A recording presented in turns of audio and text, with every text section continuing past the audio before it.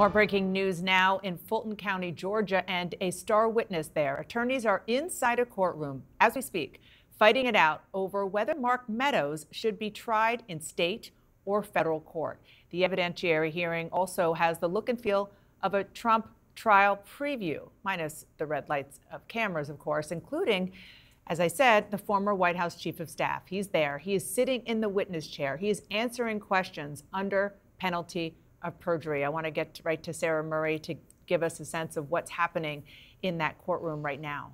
Well, Dana, this is remarkable for a number of reasons. I mean, one of them is Mark Meadows has kept such a low profile during these various criminal investigations into Donald Trump. Of course, now they're co-defendants in this case that's going on in Georgia. The other is it's a risky strategy to take a criminal defendant and to put them under oath, even if it's something like an evidentiary hearing. And what we are seeing, according to our colleagues who are in the courtroom who are sending us these updates, is Mark Meadows under oath giving this pretty significant recounting of what happened in the aftermath of the 2020 election and his tenure as White House chief of staff. He's talking to the court. He's saying these were challenging times, bluntly referring to his White House tenure. He said, I would get invited to almost every meeting that the president had. He's also up for cross-examination from the prosecutor. So the prosecutors are asking him, when you were joining these calls after the election with Donald Trump, with his private personal attorney, Rudy Giuliani, what was the federal function of that? What was your White House duty in that? And he said he was a schedule manager, he was a timekeeper for the former president, that there's a federal interest in making sure elections are secure. And this is what Meadows has to argue. He has to argue that what transpired in the wake of the 2020 election was somehow related to his official duties as White House chief of staff. And what's not clear is how much longer this is going to go on, because we know that the district attorney has lined up a number of witnesses that she may call, including Georgia Secretary of State Brad Raffensperger. Sara, a lot happening down there. Thanks for keeping us up to speed on it.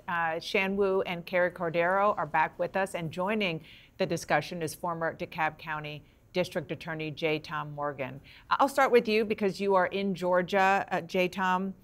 What do you make of the arguments that Mark Meadows is making on the stand right now? As we know, as Sara said, these are the key questions that he wants the judge to answer in the affirmative. And the question is whether or not he should be tried in a state court rather than a federal court, because he was doing the job on a federal level as the chief of staff to the president of the United States.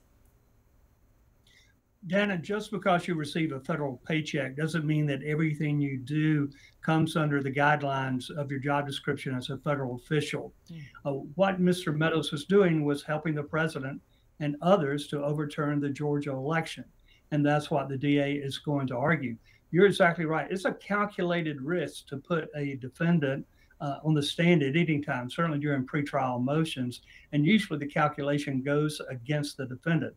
I'm absolutely amazed that he is taking the stand. You are. So if he were your client, you wouldn't have done it?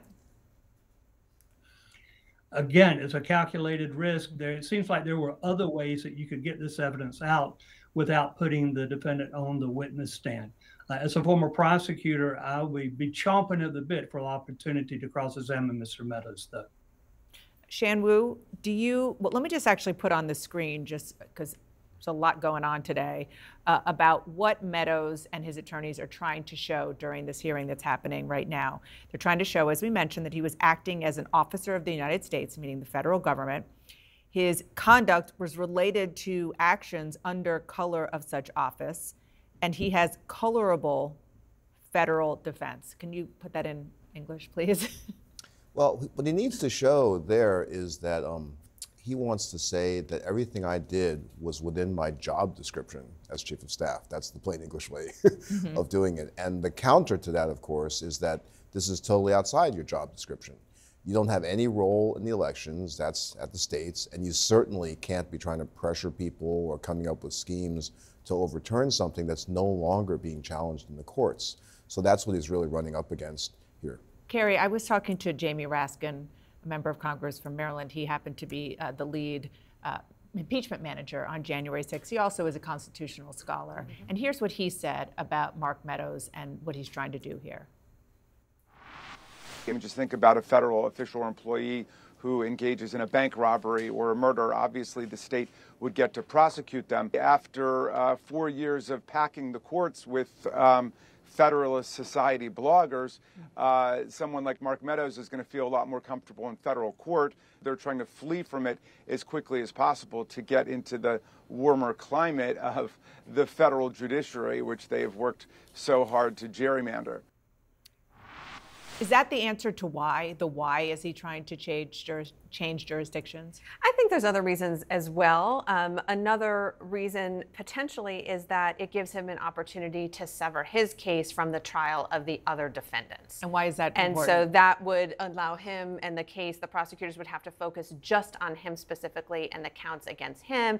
It doesn't have the appearance and sort of the practical impact of sitting at trial with a whole bunch of other defendants who have been charged with a wide range of crimes. So his attorneys have obviously assessed that it's in his interest both to be in federal court because they potentially think that federal defenses that he might have would be better considered there, but also I think because he would be on his own.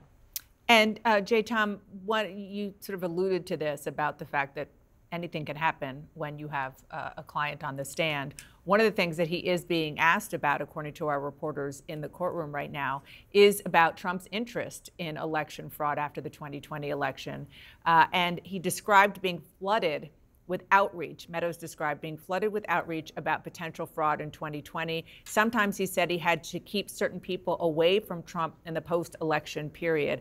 One of my jobs was trying to be gatekeeper. That was more than a little challenging with President Trump. As I said, it's going to be an amazing examination and cross-examination.